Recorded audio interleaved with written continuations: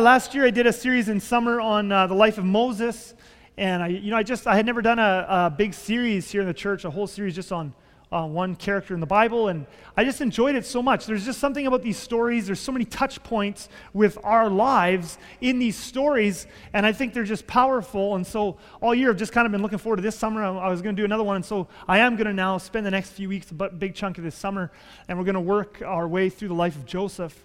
And again, these stories are just they're so rich. There's just so much there that we can learn about God and how God works in our lives and how God works through suffering.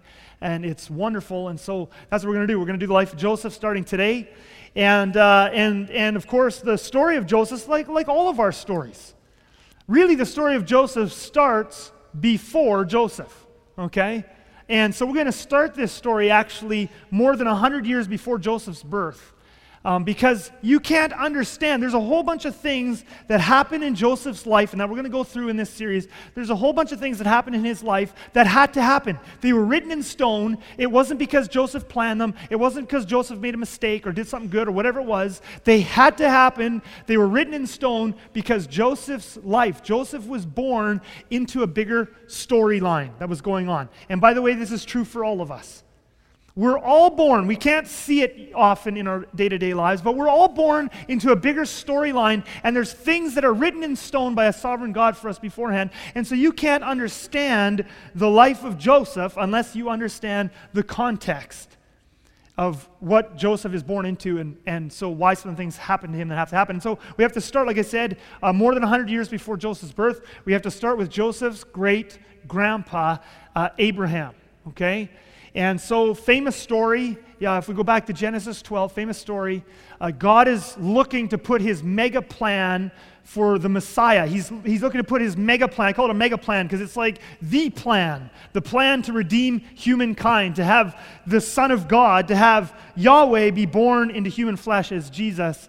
God is looking to put that plan into action. And so he's looking all over the world. He's looking all over the world to find one person. He's to find a man, and from that man is going to come the nation into which Jesus is going to be born. Okay? It's a mega plan. It's huge. Okay? It's God's plan for the world. And so he looks around the world and he picks Abraham. And of course, he doesn't pick Abraham because Abraham is perfect. He's far from it. No human being is perfect. No human being is righteous before God in their own behavior. And Abraham is certainly a very normal person in the sense that he has many sins and mistakes. He makes mistakes in his lives and character problems. We see them when you read the story of Abraham, and one of these summers I'll have to do that one. But you see it in the story of Abraham. He shows cowardice at times. He lies. He loses faith. He sleeps with the servant because his wife tells him to. That's just dumb. He makes all kinds of mistakes. God doesn't pick him because he's perfect. And that's, I think, an encouragement for all of us here right now. He doesn't pick him because he's perfect. He picks him because he has a willing heart, because that's what God's looking for.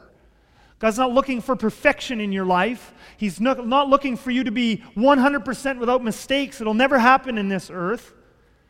But he's looking for a willing heart, and he can see that Abraham is at least willing. He's going to mess up. He's going to disobey. He's going to drop the ball, but he's willing to obey.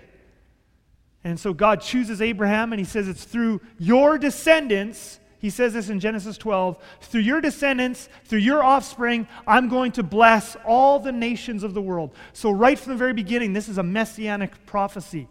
Some people think that when God blessed Abraham, he was just blessing the Jewish people, but right from the very beginning, the promise was that through the Jewish people would be the instrument of blessing, but the blessing was always for all of us. It was for the whole world. Through your offspring, all the nations of the world will be blessed.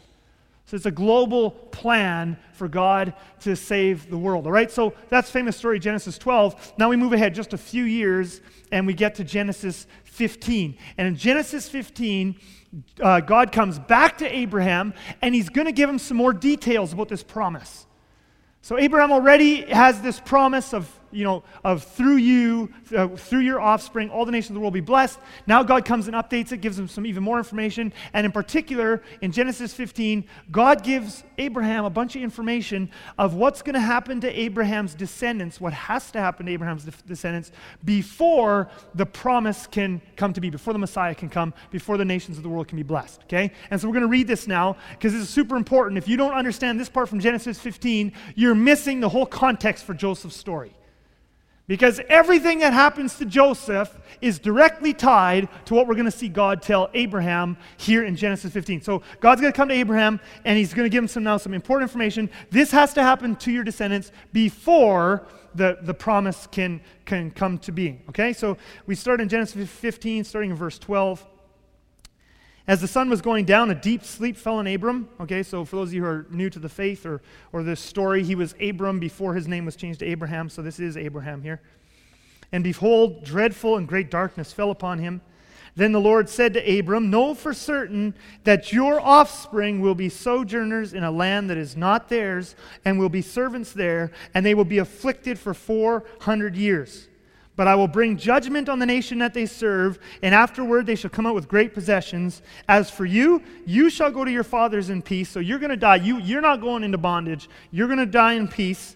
But you shall be buried in a good old age. And they, your descendants, who are going to go into bondage for 400 years and into a foreign country, they shall come back here to this land, the promised land, in the 4th generation, for the iniquity of the Amorites is not yet complete. Okay, so this is the context for the Joseph story. Okay, Abraham hasn't even had any kids yet. In fact, he's a long way from having kids yet. He's a couple decades from having any kids. And he's already too old to be having kids, so it'll already be a miracle now, but he's waiting. He hasn't had any kids, but even before he has any kids, decades before he has any kids, God already comes to him and tells him, your descendants are going to have to go, and he gives him the Exodus story. The whole thing, the famous story about, the Israelites have to go to Egypt and they have to be there for 400 years. And part of that time they're going to be under tremendous bondage and slavery and pain. And then after that, I'm going to deliver them with spectacular plagues and miracles, and I'm going to deliver them back to this land. And this is all before Abraham even has a kid. God is already predicting the whole Exodus and the parting of the Red Sea and all that sort of stuff that has to happen, that the Israelites will have to become slaves. Now, the important thing you have to realize here is the Israelites, Abraham's descendants, going into Egypt to go into slavery and bondage and all that sort of stuff and oppression, it's not happening because Abraham made a mistake. It's not going to happen because there's judgments like that, right? We read in the Bible, people mess up and then they're judged. The Israelites mess up. In fact, the Israelites themselves, many times in the Bible, they mess up, God judges them. They get attacked by foreign nations, plagues happen, famines happen, all that sort of stuff. And there's lots of times in the Bible where we see God judging the Israelites for things they've done bad. This is not one of those cases.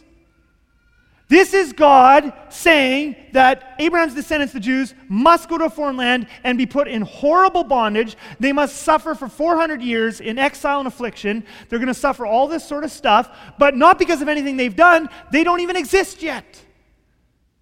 So them going into Egypt and going into affliction and going into bondage and suffering, this is not one of those things where the Israelite leaders will ever be able to look back and say, well, if we only hadn't worshipped other gods, we wouldn't have ended up in slavery here like we are today. This is not one of those cases.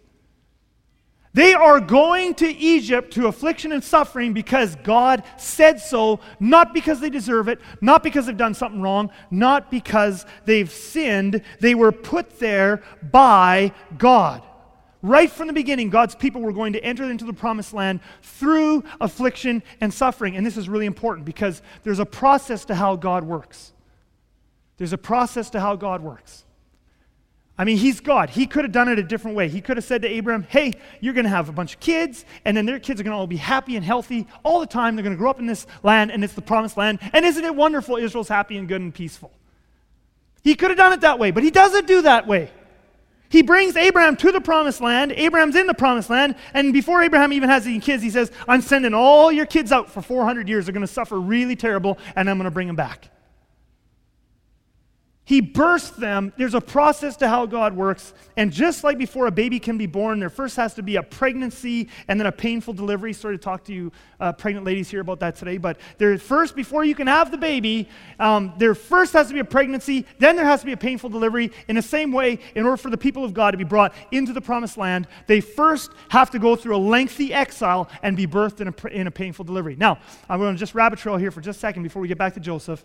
This has huge relevance for us here today because in many ways, it has huge relevance for us today because in many ways and cases, the Israelites in the Old Testament can function in some ways as a type, as an example, as a parallel for the church today. Not always, but sometimes they can function that way. And the same thing that the Israelites, before they get into the promised land, they had to be sent into exile to a foreign kingdom. They had to suffer affliction. Then they needed supernatural deliverance to come into the promised land, is the same thing today for the church. The church must, before it can enter into our promised land, we must first go through exile in a foreign country. We must suffer much in affliction before we can be delivered with supernatural deliverance. And that's why Paul and Barnabas, when they were teaching in the book of Acts, I'm going to take you now to Acts chapter 14. Paul and Barnabas in the book of Acts, they're going all over the place, starting, the church. This is a new thing. Jesus has died, he's gone back to heaven, and now the body of Christ. There's this thing called the church, and it's starting up. And Paul and Barnabas are going everywhere, and they're preaching. Everywhere they go, they're starting these new churches, this new movement, this Jesus movement. And everywhere they go, they're preaching something really important that ties into this. Ties in exactly to what I'm talking about here, and I just want to show you this. Acts 14, 21 to 22. When they, Paul and Barnabas, had preached the gospel to that city and had made many disciples, they returned to Lystra and to Iconium and to Antioch, strengthening the souls of the disciples, encouraging them to continue in the faith, and saying that through many tribulations we must enter the kingdom of God. So, in this passage here, Luke is not giving us word for word the messages that Paul preached. And this often happens in the Bible when you read in the New Testament and it'll talk about what they were preaching. The writers aren't giving us word for word what their message was because Paul and Barnabas will have preached for a lot longer than 2 lines. Okay? But what they were doing in the New Testament, and same with Jesus and his teachings and parables, they're not giving us word for word everything they said because Jesus would often speak for hours to the crowds. But what they're doing is they're condensing it. What was the main point? The Holy Spirit inspired main point of that message or the main idea. And what we find here in Acts 14 is one of the primary main components of all the messages, of all the main teaching that Paul and Barnabas were doing everywhere as they were starting the church and the church is exploding. Part of the main core of their teaching. Think about that. The main core, what Luke, under the power of the Holy Spirit, under the inspiration of the Holy Spirit, would sum up their message. He would say one of the primary components was this, that they were teaching everybody that through many tribulations, not some, but through many tribulations, we must enter the kingdom of God. Not some, but many. Okay? Now this is really important. Part of the reason we miss the force of this passage is because we Christians today have totally over-spiritualized, vastly over-spiritualized the phrase, the kingdom of God. Many Christians say, in fact, many of you, I bet if I asked you guys, what is the kingdom of God? Think about it right now. What would you answer if I asked you, what is the kingdom of God that Paul is talking about here? What's the kingdom of God? You know what many Christians today think? They read this, they think kingdom of God. They think of the kingdom of God as some sort of nebulous spiritual entity that's inside their hearts. Now, there is an element of truth there. There's an element of Jesus, of course, being in our hearts. And so, there's kind of a sense of, maybe is part of the kingdom of God in our hearts. But we've over-spiritualized this term that we think of the kingdom of God as it's sort of like a feeling in my heart. That's the kingdom of God. And so we read this passage and we think Paul's saying, through many tribulations, you're going to go through much suffering and stuff so that you can enter into something. There's this thing in your heart. You go through all the suffering and then you'll have this thing in your heart. No. The kingdom of God, when the New Testament writers write about the kingdom of God, when Jesus talks about the kingdom of God in the Gospels, he's not talking about some nebulous entity that you can't define, that's sort of maybe a feeling in your heart. When Paul and Barnabas are preaching about the kingdom of God here, they're talking about the kingdom of God. It's a real thing that someday Jesus is going to come to earth. He's going to set up a real city and a real throne, real laws, real events, real people serving, real nations, real everything. It's a real kingdom. It's a real place where Jesus is in charge and truth and justice and peace are established and wickedness and evil are no more. That's the kingdom of God, a real place. It's actually coming to earth. Jesus will be in charge. And Paul and Barnabas are teaching, before we can get there, we have to go through a period. Just like the Israelites, before they could get to the promised land, they first had to go in exile 400 years into an oppressive country, pagan, godless country of Egypt. They had to suffer there more and more and more and more and more until it gets to a climax of intense suffering. And then God, in supernatural plagues and judgments, delivers them out of that and into the promised land. And in the same way, the Christian church.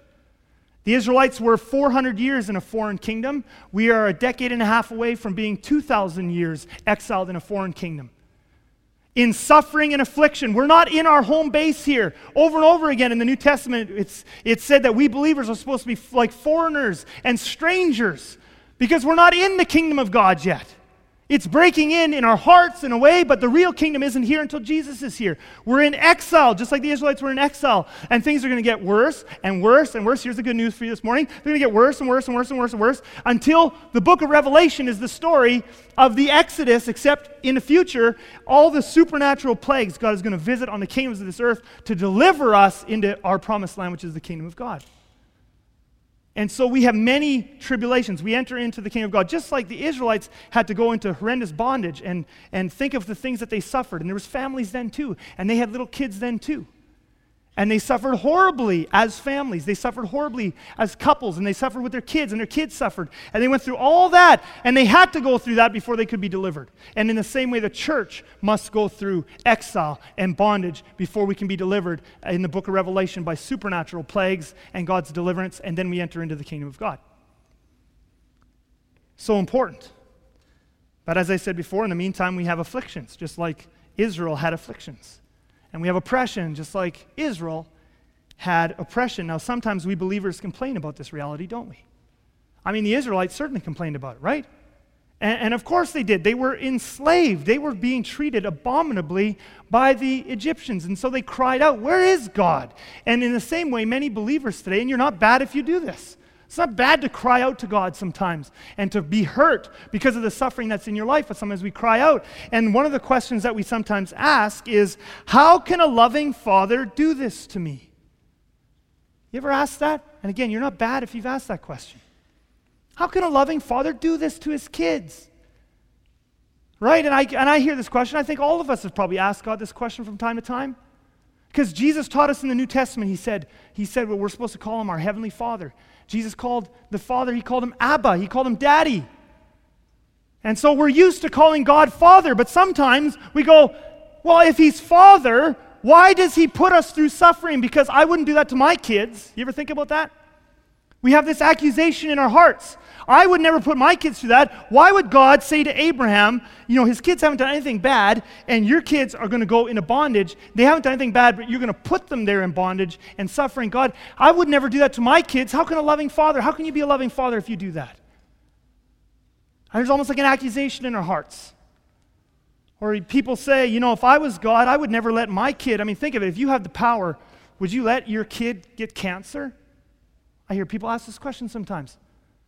And of course, the answer always is no. Well, as a parent, we wouldn't, right? If we had the power to keep our kids from getting cancer, we would. And then we think, well, why does God let us go through cancer then? How can a loving father do that? How can a loving father let me go through divorce, or let my sister or daughter or son or someone I love go through a divorce? Or how can a loving father let me as a kid go through sexual abuse, or some of the things, the awful things that we suffer here in this world? And we think, because we wouldn't do that to our kids. We wouldn't let our kids suffer like that. How can he call himself a loving father if he lets us go through things like that? Well, there's something I think that's very important that we need to realize here, and of course he is a loving father, and I'll get to that in just a second, but there's something really important that we always need to keep in mind, because that is an accusation that runs through our hearts, and it's not always bad. Sometimes we cry out and we're in pain, right? And God's not upset about that, but sometimes it's an accusation that sits there. And so the thing that you need to realize here today is, and I want you to remember this line, is that God is more than just your father. He is your loving father. Yes, there's no question. Jesus taught us to call him Father. There's many parallels between a good dad and how God is towards us, and he loves us, and in all of our suffering, he is a good father to us. But he is more than just your father. He is also judge, redeemer, God of the universe, sovereign king over everything. He is more than just your father. And he has more concerns than just your short-term comfort. He has to be a father to billions of people. He cares about the eternal destiny of billions of people, not just you, and all of their families and their nations. And so he does not treat us the same way that we as temporal dads treat our kids. He will not just make life good for you so that someone else can go to hell or that someone else can be hurt. He's got to look after everyone, right? We look after our own kids and we think, I would only do good here and here and here, and we don't care if in the doing good over here, we might hurt someone over here. God can't work like that. And furthermore, he doesn't just have your temporary comfort in mind, he has your eternal destiny in mind. And he cares far more about your good, your quality of life and your reward and what's going to happen to you forever and ever and ever without end than he does about how you feel or your lack of pain or how much pain you suffer in this short term. He does care about that pain, but he cares more about what's happening to you in eternity. So he's more than just your dad. He is your dad.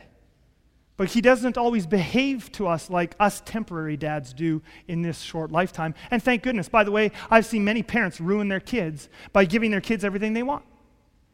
I've seen parents absolutely cripple their kids by every time they need something, they just give it to them, and they protect them all the time, and they stand up for them, and they never let them go through suffering. And the kid's later 30 years old, and he can't stand on his own 2 feet, and it's pathetic. And thank God, God isn't like that. So yes, he's a loving father, and in the suffering he sends our way, he will be a father to us in that suffering, but he will not shield us from suffering the same way we would like to do for our kids. He has much better good. He has a more eternal good. He has more people in mind than just that. And he will allow us to go through suffering for his good purposes. So in the meantime, we can trust that God always has good reasons. In the meantime, we can trust that God always has good reasons. When there's suffering in my life, look at the Israelites, and we're going to go back there. I'm going to go back to Genesis 15. I want to show you that God had good reasons. Why would God look at Abraham, and he hasn't done anything wrong, and now you're going to send his kids intentionally into horrible bondage? They're going to live. Think about that. There were people who lived and died in Egyptian bondage. There was Israelites who lived. That was their whole life. They never knew anything else. And God sent them there, not because somebody did. He sent them there. Now, if he could have good reasons for that, you can trust that when there is suffering in your life, that he has good reasons for it too. It's not gratuitous. When I say that, God doesn't shield us from suffering, and sometimes he plans suffering, he puts us in suffering, I don't mean that he likes it when we suffer, but he has good reasons for it. Always he has good reasons. So let's just look at a couple of reasons he had for sending Israel into bondage. Genesis 15, verse 13 and 16. Then the Lord said to Abram, know for certain that your offspring will be sojourners in a land that is not theirs, and will be servants there, and they will be afflicted for 400 years. Verse 16, and they will come back here in the 4th generation, for the iniquity of the Amorites is not yet complete. One of the reasons God had to send Abraham's kids and the descendants of the Israelites into Egypt is because the Amorites hadn't sinned enough yet to deserve losing their land. Okay? So then this is God being fair. I talked about before how God has to love everybody on the earth. He can't sometimes we want God to take away all of our suffering, but by him taking away our suffering, he has to hurt somebody else. He can't operate like that. And God says, Abraham, this land is going to be yours someday, but I can't the Amorites are the ones living here right now, and I can't just throw them out for no good reason, and they haven't done anything bad enough to deserve it yet. See, he's a good dad to all of us, both the just and the unjust, Jesus says in the Sermon on the Mount. And so he says, I'm not going to give you their land until they've done enough to deserve me kicking them out. I'm going to be fair. And so he, of course, in his foreknowledge and his sovereignty, he knows that give them 400 years, they're going to get bad. They're going to get so bad, he's going to take them out, and then you're going to come back. But in the meantime, Abraham, your descendants are going to have to go somewhere, and they're going to have to stay there for a few hundred years. Is God not a good God? He's fair to all of us, thankfully. If you look elsewhere in Scripture, we'll find a second reason why God sent the Israelites into Egypt for 400 years and to face affliction and bondage, and it's because God wanted to make his name known to all the peoples and nations of the earth. He wanted people to hear about him who otherwise wouldn't have heard about him. He wanted people to believe in him and be saved who otherwise wouldn't have believed in him and be saved. And so part of his plan was, the Amorites haven't done enough anyway. I've got to be fair in this because he is a good dad to everybody, not just us. And so he says, I'm going to send your descendants over here. And part of the reason I'm going to send them over there as well is by sending them over there, I know they're going to get oppressed. And it's a superpower, Egypt. But I'm going to send them over there because that way I'm going to have to rescue them at the end. And in order to rescue them, I'm going to have to do some huge miracles. And by doing those huge miracles, there's a whole bunch of people on the earth that haven't heard about me right now and who are on their way to hell. And they're going to hear about me. And some of them are going to believe in me and follow me. And so is God a good God? Is God a good God? Sometimes if he lets us suffer pain in order that other people can, it's temporary pain, in order that other people can come to know God and be saved from eternal pain, I think so.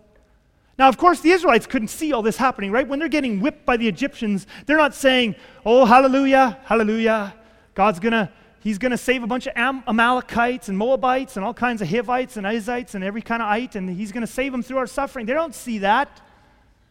We don't see it in our suffering. We don't praise God, all the people he's reaching, and we think, well, I haven't got a single opportunity to witness yet through my suffering. Oh, but you don't see the overarching plans of God. You don't see the dominoes that get knocked down by you going through this. There's dominoes that get knocked down. You don't see how other people are reached and how other things are put in place for the plans of God. And so the Israelites don't see any of it happening. They're just in bondage. They are suffering horribly, and they don't realize that God is going to save a bunch of people through their suffering.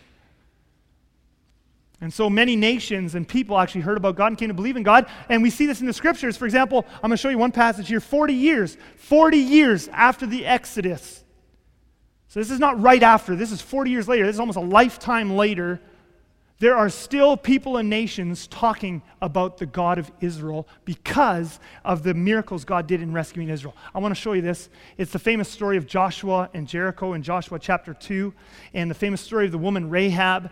And Joshua and the Israelites, it's now been 40 years. It's been 40 years since the Israelites came out of Egypt. And now they're going to come and they're going to take, they want to take Jericho. And when Joshua gets there, he sends spies into Jericho. And I want you to see what Rahab tells these spies, okay? Before the men lay down, that's Rahab, came up to them on the roof and said to the men, I know that the Lord has given you the land and that the fear of you has fallen upon us and that all the inhabitants of the land melt away before you. Now, how does she know all this about Yahweh? And that's the word there, Yahweh. How does she know about Yahweh? Here's how she knows about Yahweh. For we have heard, 40 years ago, it's already been 40 years, and they're still talking about it. For we have heard how the Lord dried up the water of the Red Sea before you when you came out of Egypt. And what you did to the two kings of the Amorites who were beyond the Jordan, to Sihon and Og, whom you devoted to destruction. And as soon as we heard it, our hearts melted, and there was no spirit left in any man because of you. For the Lord your God, for Yahweh your God, he is God in the heavens above and on the earth beneath. This is a total pagan woman, non-Israelite, praising God, Yahweh, as the one true God of heaven and earth. How did she come to that place to be able to do that? It's because God sent his people to suffer. And because they suffered, he had to rescue them. Because he rescued them, many people came to know about him.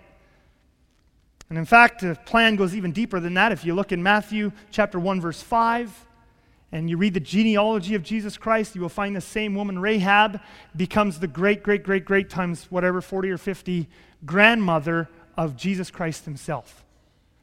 And so you see this complicated, all of it tied to a prophecy to Abram. I'm going to send your descendants over to Egypt where they are going to suffer horribly so that I'm going to have to deliver them. And when I deliver them, many are going to hear about me. And even I'm going to get one of the grandmothers of Jesus out of it from Jericho, a pagan woman. Nobody can see all of this happening when it happens.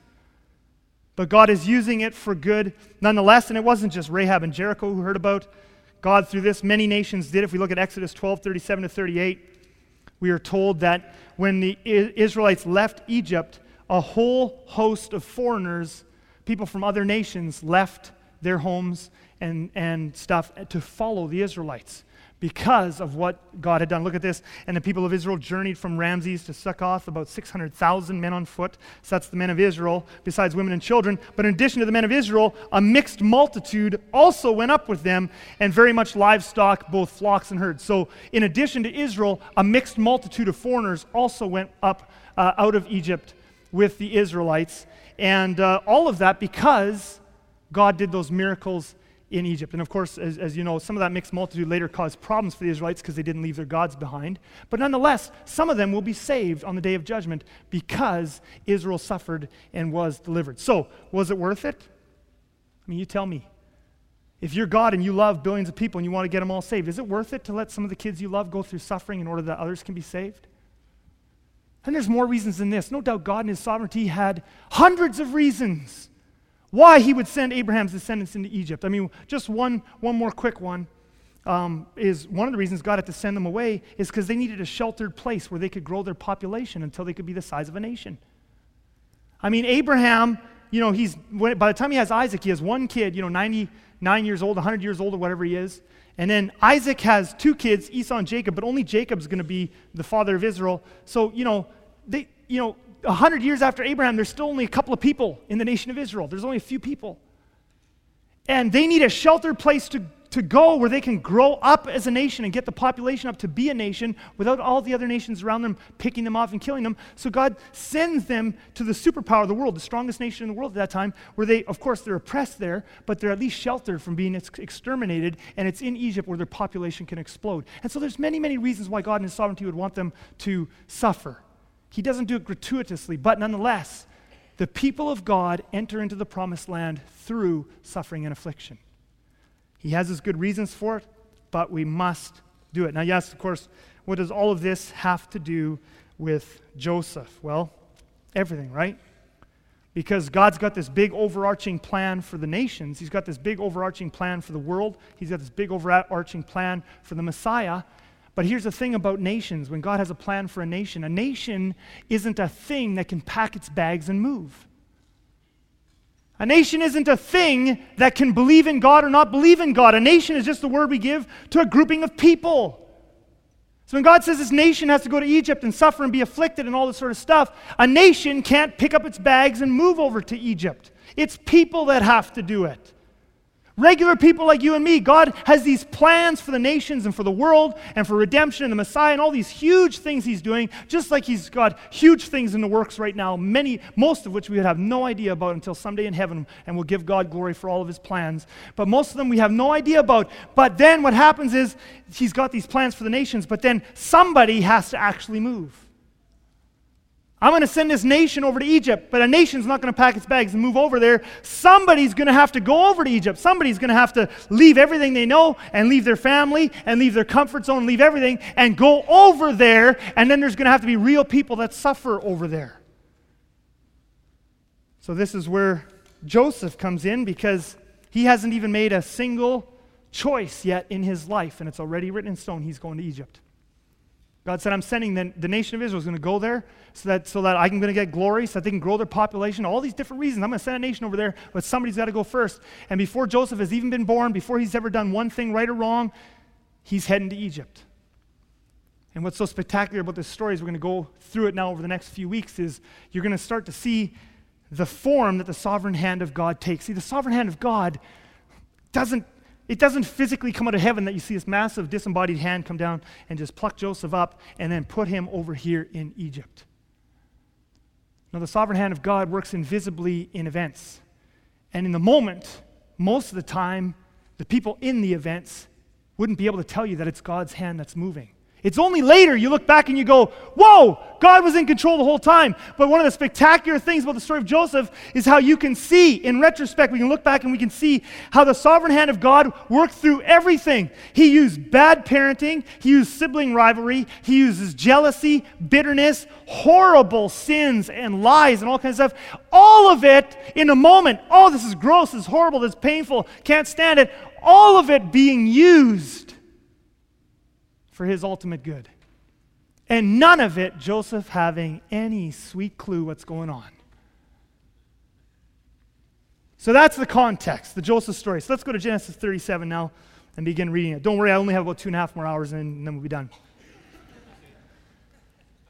Genesis 37 verse 1. Let's begin to finally now read. Now you got the context. This is a kid. He's going to be born into a plan that's out of his hands.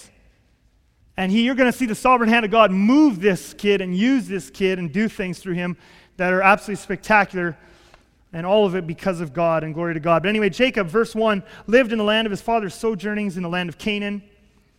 These are the generations of Jacob. Verse 3, now Israel, which Jacob had his name changed, and so this is just Jacob, but his name is Israel. Now Israel loved Joseph more than any other of his sons because he was the son of his old age. And he made him a robe of many colors. But when his brothers saw that their father loved him more than all his brothers, they hated him and could not speak peacefully to him. So right off the bat here, the story is not starting out great, is it? I mean, God's going to do some great things, but it's not on the human side. It's not starting out great. We start off here with a dysfunctional family led by a father with a very spotty record of character. I mean, you want to talk about someone with spotty character? Read the life of Jacob. We'll have to do that some summer too. It'll be a sordid summer here at Southland as we talk about the life of Jacob. I mean, he just has, throughout his life, there are big gaps in integrity. There is sexual sin. There's all kinds of deception and all kinds of this sort of stuff. And now he's a father, and he's not a great father. Okay, and so we see him showing favoritism. And of course, Jacob comes by this honestly. He grew up in a family with favoritism. His mom loved him, and his dad loved Esau. Okay, so he kind of comes by it honestly. He comes by his dishonesty and bad character honestly, all right? So now he's parenting his kids, and he's showing favoritism. And it causes them to hate Joseph. Now, the amazing thing is, again, I told you before, the sovereign hand of God. God is stirring up this hatred so that he can get Joseph over to Egypt so that he can save all the brothers. That's the sovereign hand of God. He's even going to use the bad stuff for good. But I do want to say this to you, parents, before we move on. If you want a sure way to mess up your kids, if you want to get them all to hate each other and resent you and eventually grow up to resent the God you say you worship, I'll tell you how to do it guaranteed. Show a little favoritism. If you want to plant the seeds, the poisonous seeds of anger and resentment and bitterness deep in their hearts, show a little favoritism. There is almost no better way to get your kids to grow up angry and resentful than to do just what Jacob did and create all kinds of hatred and anger in their lives. Now, I know a bunch of you are sitting there right now, if you're a parent, and you're saying, well, I would never show favoritism. Yeah, I used to think that too before I had kids. You think before you have kids, you think, well, when you have kids, you just love them all, right? Isn't that true? And of course, if you're a parent here today with more than one kid, you love all your kids. In theory, you do. Yeah, I mean, you die for any of them. You love them all. But the question is, do you like them all, right? The question isn't about theory. Would you die for them all? Do you like them all? Because I know you had your first one, and so sweet, right? You have your first kid, and just sugar and pie, and they just are happy to please you. They just want to obey you. That's just what they live to obey you. They love everything you cook. They never complain. They like all your interests. You just had a perfect kid, and you thought it was because you were such a great parent. And so you had another one. And he turned out to be Satan incarnate. You had your first one, you were such a good parent, and they did everything you wanted, and they were so happy. And your next one is a mule. They're stubborn, they're whiny, they're horrid, and shortly thereafter you go to the doctor. Let's not even talk about that, but you didn't want to have any more kids. And so here you are now with this kid, and everything is hard with them, right? And your one kid is easy, and everything's hard. And so, yeah, in theory, they're both your kids, and you love them all. But do you like them? Do you show favoritism? Do you have pet names, for your little girl, but you're not your older boys? Do you have, special stuff you do with this kid or that kid, but not for those kids? Do you have time? Do you spend a lot of time with this one over here, but not over here? Do you have smiles for one? You know what? Your kids are so sensitive to that stuff. They will see, and by the way, this isn't rare. I see this in families lots. Mom and dad would say, oh yeah, we give them the same amount of gifts at Christmas time. We say I love you to them, but they can see right through you. They can see the smile that goes to one and not the other. They can see you have time for one and not the other. They can see they're very sensitive to that sort of thing. And you say, yeah, but Chris, you don't understand. It's really hard. It's easy. This one likes all the things I like. This one doesn't. Here's the thing. God, you're a parent, and it's your job to listen to God and do the hard work and do your best to connect with all of them. Yes, it's going to be harder with some than others. There's different personalities. There's all kinds of things. But it's your job. God gave you those kids for you to show them in action, not theory, His love for them. And He loves them just the way He made them. He doesn't love everything they do. This doesn't mean you can't discipline them. And some you'll have to discipline more than others because they need it more. But if you show favoritism, you are planting the seeds of resentment and and hatred in their lives. But, there's an encouragement in this too. Jacob was not a great parent, and it didn't stop God from using him or Joseph or his brothers either, did it? The encouragement here is that this was a messed up family, but even dysfunction can't stop the sovereignty of God. It can't stop the sovereignty of God. In the end of this story, all the brothers that hate Joseph are still going to end up becoming the fathers of the tribes of Israel. They're later on going to repent of their deeds. Joseph is still going to get used even though he's coming out of dysfunction. Jacob is blessed and talked to and loved by God right through the whole thing. God's sovereignty is bigger than our dysfunction. God's sovereignty, some of you parents here, you've already made mistakes with your kids, and you've done things that you regret, and you've maybe showed favoritism in the past, and there is dysfunction in your family. But the encouragement here is that God's bigger than that still. He's bigger than our dysfunction. He's bigger than our mistakes. So let's move on to verse 5. Genesis 37, verse 5. So we start with dysfunction, and the brothers hate Joseph, and of course we know God's going to use their hatred now to be actually the thing that ends up saving them. But verse 5, now Joseph had a dream. And next week we're going to talk about the contents of that dream. Now Joseph had a dream. And when he told it to his brothers, they hated him even more. Now, again, like I said, we're going to look at the content of the dream next week and some of the stuff that goes from that. But I just want to finish this message talking a bit about this last verse here. Now Joseph had a dream. I call this a divine interruption. Okay? I call this a divine interruption. Joseph was not... he had no idea anything was coming down the pipe. He has no idea. He doesn't have a premonition in his heart. I think something big is about to happen. He's not doing listening prayer when God comes and talks to him, as important as it is to listen to God and to hear his voice. Joseph isn't doing listening prayer. He's not seeking. He's a 17-year-old boy. Life is trucking along. Yes, there's a bit of dysfunction in the family. His brothers hate him, but he's the one who's spoiled. He's the one who's got it good. He's the one dad loves him and is doing all the stuff for him. So life for him is pretty good. He's just trucking along, and out of nowhere, Joseph has a dream. God gets his attention. And God drops this bomb, and you can see God intentionally stirring up trouble. Because what does it say there? Now Joseph had a dream, and as a direct result of the dream, what's going to happen? His brothers are going to hate him even more. I mean, you can see the sovereign hand of God at work here. Joseph's not looking for anything. He doesn't think anything's coming. He's just happily living his life. He has his 17-year-old dreams of whatever it is he wants to accomplish and become and who he wants to marry and all this sort of stuff. He has no idea that his life is about to go like this. He's not doing listening prayer. He's not seeking God about any of that stuff, but it's going to happen anyway. And so there's hatred, and yet you can also see God here stirring up trouble. God is intentionally stirring up trouble in this story. His brothers already hate him, and now God's going to give him a dream that's going to make them hate him more. Have you ever had God do that to you? You are sitting on some kind of powder keg of a situation with one of your kids or with your spouse or with someone at work or a financial situation. You were sitting on a powder keg and it's just about to blow and you're trying to hold the whole thing together and you're begging God for mercy. Please calm everything down. You just want everything to calm down. You want him to put cool water on it. Let's calm this situation down. Let's cool it down. Let's calm it down. Let's make it smooth. God, let's just hold it together. And instead of calming it down, he throws a match and it goes. I mean, he's sovereign. You can't put him in your little box and make him do what you want him to do. So Joseph's sitting on a powder keg. His brothers hate him, but they don't want to kill him. So God stirs it up a bit more and gives him a dream, and now they're going to kill him. He's going to make it worse. He's not going to make it better at first. He's going to make it worse. He's going to blow the thing up. You're saying, God, I'm barely holding this thing together. Please help it go away. Help it stop. Help it cool down. Help it not to...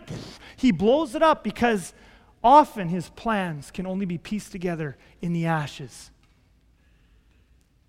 And he doesn't answer it the way you think you want him to. You're just crying out to him, and he makes it worse, much, much, much worse. He destroys the whole thing before you begin to see his plan rather than your plan come into being. And so we see a divine interruption, a divine bomb in Joseph's life. And this makes me think of the way God speaks, because we want to just squish God down smaller and smaller, don't we? We want God to just speak to us when we ask him. We only want him to speak to certain questions at certain times. So we only want God to speak when we, and God does speak that way, and I love that. I mean, that's one of our core values here at this church. It's one of my core values as a person. We have to hear God's voice. We do listening prayer, and we ask God questions, and we want to hear Him. And Daniel, many people in the Bible show us that as well. Daniel, he prays for an answer, and God gives him an answer. And so that's one way God speaks, is you ask Him questions, and He answers. And I love that. I mean, that's so important to the Christian life. Absolutely vital. You can't have a relationship with God if you don't listen to Him like that and have conversations and talk back and forth and ask Him things, and He answers. That's one way He speaks. But I think too often we put Him in this box that the only time He speaks is when we're listening and when we're asking Him things and answering our questions. And so often God says, you want to know what the biggest limitation? I mean, listening prayer is so important to your life, but you want to know what the biggest limitation to listening prayer is? We don't know half the time what the right questions are. We don't ask the right questions because we see our life going this way, and so we're asking questions about this and this and this and this. How do I do this? And can you help me with this? And we don't see He in His sovereignty. He's got a plan from hundreds of years before, thousands of years before, I don't know, that your life is just about to do this. And none of these questions actually have any relevance to where you're going. And so the biggest limitation of listening prayer is you can't see the future, you're not God. And so you try to put Him in your box, you try to get Him to answer your questions. He's like, I want to talk to you about that. And He has to, divine interruptions and divine bombs, He has to break in, He has to blow things up, and then He has to take you where He's taking you. And He does that because God is way bigger than your listening prayer. Listening prayer is absolutely important. Listening prayer is essential. Listening to God, all that sort of stuff, so essential. But God is way bigger than your listening prayer. You can't fit Him into that little box. He's going to get your attention. Joseph wasn't planning for this. He didn't have a premonition. He's not doing, and God gets his attention anyway. Gets his attention anyway. And you know what? I think this is good news. I think this is good news because your life, it's not just Joseph's life that was caught up in the sovereign hand of God. Your life is caught up in the sovereign hand of God every bit as much as Joseph's was. Joseph wasn't the one freak in all of history that God sovereignly had his life going along, and the rest of us are totally out of control. Joseph was in the sovereign hands of God, but God's not sovereign over my life. No. If God had Joseph clenched that tight that before his birth even, God had a plan set out in place that He was going to take Joseph through, and Joseph had no idea it was coming, and God put him on the plan anyway. You can bet that your life is every bit as much in the sovereign hand of God as Joseph's. And so I think there's a couple of encouragements I can leave you with on that. First of all, I think one of the frustrations people sometimes have is, you have your devotions every day. I love to spend time with God in the morning. You're reading your Bible, you journal, you listen to God. I do that with God pretty much every morning. I love it. But aren't there just times when you're asking God certain things and you're listening and you're saying you're not getting an answer? You go weeks, you go months. He's not a tame God. You don't just ask Him stuff and He just gives you an answer right away like that. We don't control Him. And sometimes you're going to Him and you're asking Him things, Lord, and you want an answer, and the answer's not coming. You know what you sometimes just have to do? Sometimes in my devotions, I just have to say, Lord, you're just bigger than my listening prayer. Sometimes people think they're beating themselves up. I'm not spiritual enough to hear God's voice. I don't know how to do this right. I don't. You know what? God, when God wants to get your attention, He will. Joseph wasn't looking for anything. Bam! God gets a hold of him. Joseph had a dream. When God wants to get your attention, He will. So yes, you keep listening because there are things He won't tell you if you don't have a listening heart. But sometimes you're listening and you're just frustrated and you're asking God all these things and you're asking out of worry, you're asking out of fear, and you don't know when God's going to answer you. And it's times like that you need to just take a deep breath and you need to say, God, thank you that you're bigger than my listening prayer. Thank you that my whole life is actually in your hands and you have a plan. And I might be listening about totally the wrong things and you've got a T coming right up. You got a sharp turn coming up in my life. My life is in your hands. Let that settle into your heart. Secondly, this means that you don't have to worry about missing your calling in life. I many times talk to people, especially young people, passionate young people, and I want to be used by God. What's God's plan for my life? What's God's calling? I want to be massively used by God. And they're in a hurry. It's like I'm 20 years old. If I miss it, I'm 35 years old. If I don't get to it soon, I'm going to miss. And we don't realize, first of all, God's not in a hurry. And second of all, your life is in His hands. Was Joseph trying to find his calling in life? No. Can you miss your calling in life? Joseph had a dream. God just comes, grabs him, and uses a whole bunch of circumstance and pulls him to Egypt. Not because it was in his career planning, not because he heard something about it, not that he even knew it was coming. He had no idea God took him there. You can't miss your calling. You can shirk it. You can reject it. You can disobey it. You can try to run away from it like Jonah. Remember? Jonah got his calling. He's going to try and run away. What happened to him? Shark catches up with him and drags him back to Nineveh. You can run away from your calling. You can shirk it. You can reject it. You can disobey it. But you cannot miss it. God is far too big for that. He's far too big. People say, I don't know if I'm spiritual enough. I don't know if I'm this. I don't know if I'm that. And they're worried that they're missing the voice of God. God is way too big for that, for you to miss it. And so you can trust that your future is in his hands. Joseph had a dream. God got a hold of him and brought him over here. I want to just pray for you based on that. And then we're going to sing, Heavenly Father, Lord Jesus, I thank you that we can trust you. My life is absolutely, totally, 100% in your hands. And the lives of every single person here this morning are absolutely, totally, completely, 100% in your hands. Yes, we have choices within that. We can reject, we can disobey, we can rebel, we can do all those sorts of things. But ultimately, we can't miss the plan that you have for us. And you are going to take us there, and you will make it known to us, Lord, if we're willing. Lord, I pray that trust in your power, in your sovereignty, in your goodness will settle down deep into our hearts, so that we can live based on that. In Jesus' name we pray. Amen.